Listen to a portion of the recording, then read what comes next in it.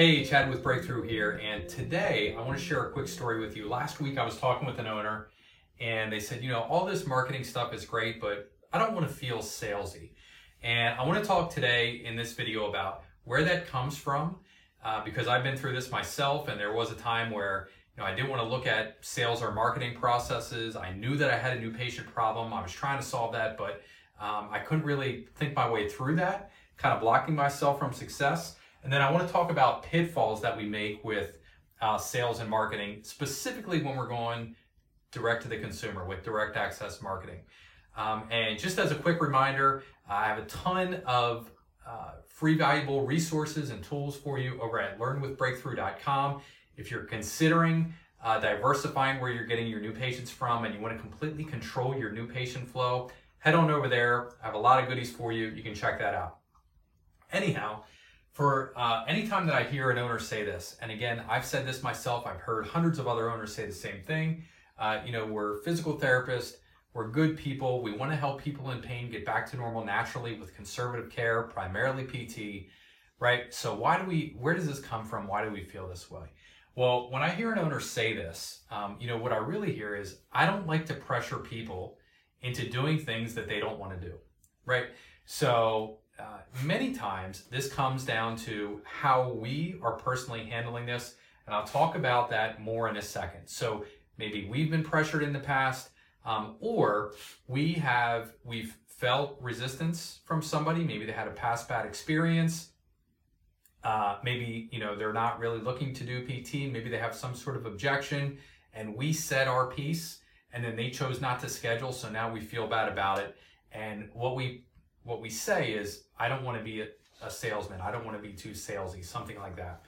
So just 1 second, let's talk about what the other person is going through, what the patient is going through, right?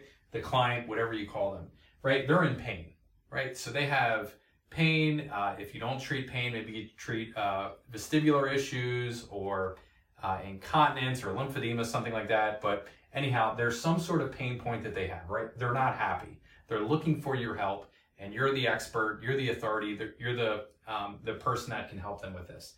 So they see an ad there, or maybe it's word of mouth and somebody tells them about you, or they pick up some piece of value.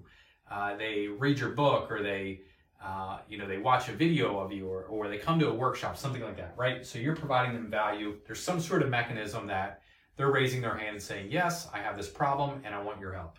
They then call your office, right? There's a whole process and system that we have around that, but they're calling your office, and ultimately they're scheduling an initial appointment, right? That initial appointment happens. You walk into the room, they're there.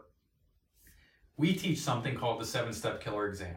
All of our therapists do it. I know there are hundreds of other owners, and there are therapists that are doing this as well, but it's just a systematic way to go through that first encounter, that initial appointment. Right? And we get to a point where we're basically presenting a plan of care, and we're saying, here's what successful treatment looks like for you.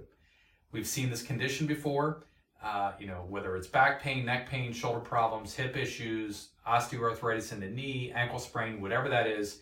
This is what successful treatment looks like, and we hope that person agrees, right? Now, if we haven't done a lot of work up to this point, we're going to be in trouble when we get here. Right? If we haven't gone about it in an organized way, we're going to put a ton of pressure on what we say to the person, on the directives that we give them. If we've done our homework here up front through the first 4 steps, this is a piece of cake. And it's a really important point that I want you to understand, because if we haven't done our homework up to this point, we don't have marketing, we don't have positioning, we don't have indoctrination, when we get to this point, we're going to feel like we're really being salesy, or we're being pushy, for lack of a better term. If we've done our homework, this is cake, and we just say, hey, by the way, here's the plan of care. This is what successful treatment looks like, and we're gonna roll right through with it. And then we have the plan of care. They stick to their plan of care. They meet their goals. They're back to normal. They graduate. They leave a Google review. They send a ton of other people to you, etc. So this is kind of our make or break point right here, right?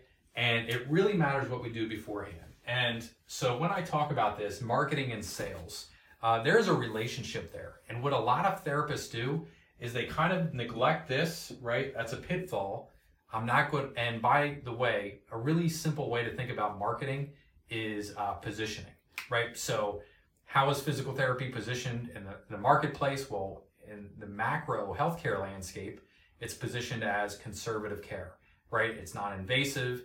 We're not talking about unnecessary medications, injections, or surgery. It's significantly less expensive than many other medical or healthcare treatment options. So it's very low side effects, etc.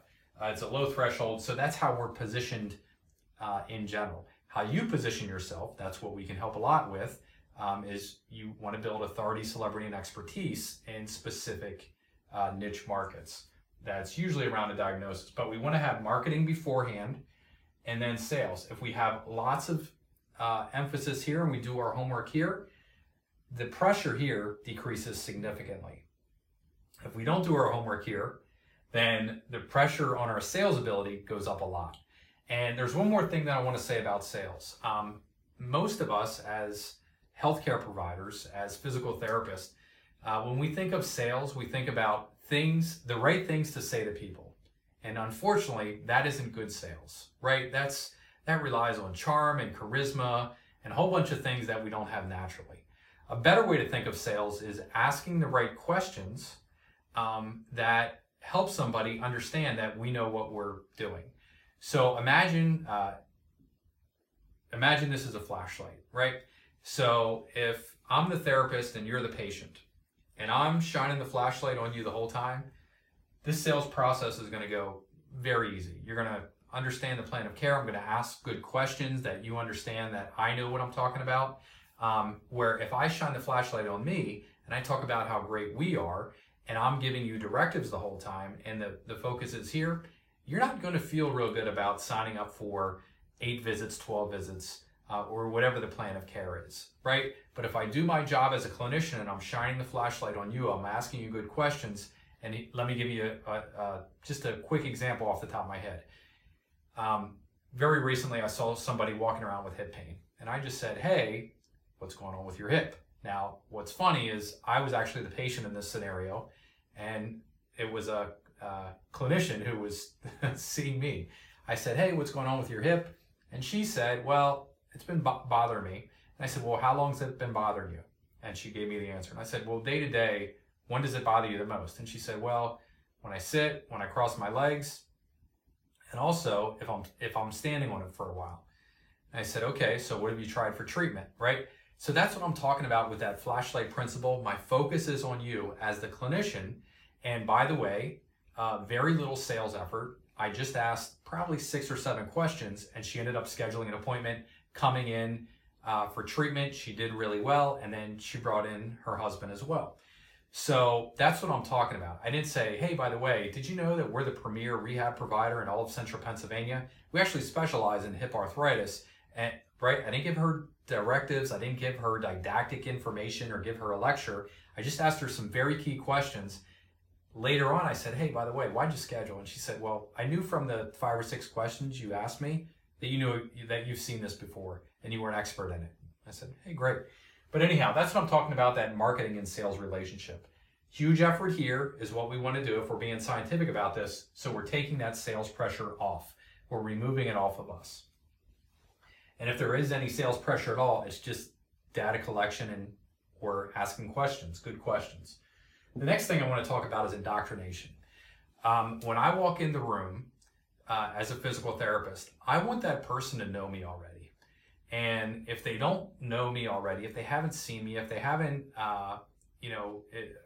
read my book or know that I've written a book, if they haven't seen me on videos or watched a video or haven't heard somebody else in the community talking about me, I have to do a lot more work in the sales process. And I don't want to do that. I don't like sales just like you, right? I don't want to have to do that. I want it to be very, very smooth. So that's why we have all this valuable content out there. We have a ton of videos, we have reports, we run workshops everywhere in the community, or as many places as we can, right? We've built that authority, celebrity, and expertise. And if you do the work there in building that authority, celebrity, expertise, same thing. It's going to dramatically decrease your sales pressure. So that's pitfall number 2 is a lot of therapists, they just ignore this altogether. They expect it to happen, right? People should just know who we are as PTs. That's junk. That doesn't work. And then finally, we have a bad history ourselves with sales. So, maybe we bought a vehicle that we, a car or an SUV that we kind of felt, in the end, we felt screwed. Maybe we bought another large purchase. Maybe we've done a course that didn't really live up to expectations. Maybe we bought a house, or, even if it's a small item, maybe we were kind of duped, right? So we felt deceived by that person. Now we have this jaded thought about what sales and marketing is because we've been the sucker. Or we've been in a situation where we didn't really believe in what we were doing, and we convinced somebody to do something that wasn't within their best interest. So that's another consideration as well. That's beyond the scope, but if that's there, if you have a bad history of sales, you're going to want to identify it. Again, every single time, go back to, you believe in the service that you're providing somebody, right? If the roles were reversed, you would sign up for a PT plan of care, right? And so you believe in what we're doing. You know that you can help people in pain get back to normal naturally without unnecessary medications, injections, and surgery. So just go back to that every time. Now, once you have that as the context, how can you set this up for maximum success? Just to recap again, you have increased work here, increased emphasis and focus on setting up good marketing and setting up good indoctrination. Dramatically decreases the pressure on your sales effort.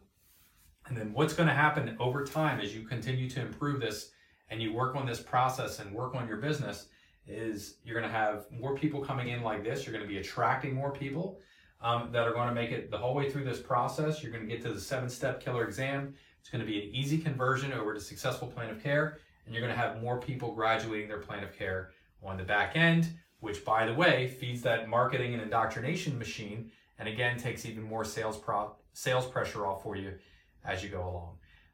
Finally, I want to leave you with, as you're going throughout your journey, you can learn with us over at learnwithbreakthrough.com.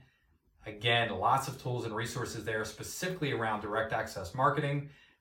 Anyhow, if you do have this concern, I don't want to feel salesy. I just think that I should be able to rely on high quality of care and word of mouth referrals, and that's not working out real well for you. Head on over there. Lots of tools and resources. We've all been there. We're in the same boat. And by the way, we can grow in this together. So lots of good resources over there. Anyhow, hope you really enjoyed this video, and I hope it helps you in your private practice journey. This is Chad Madden with Breakthrough, and thank you for watching. If you found this helpful and you want to learn more, then head over to learnwithbreakthrough.com to access our free in-depth training tutorials. That's learnwithbreakthrough.com. Thanks again for tuning in.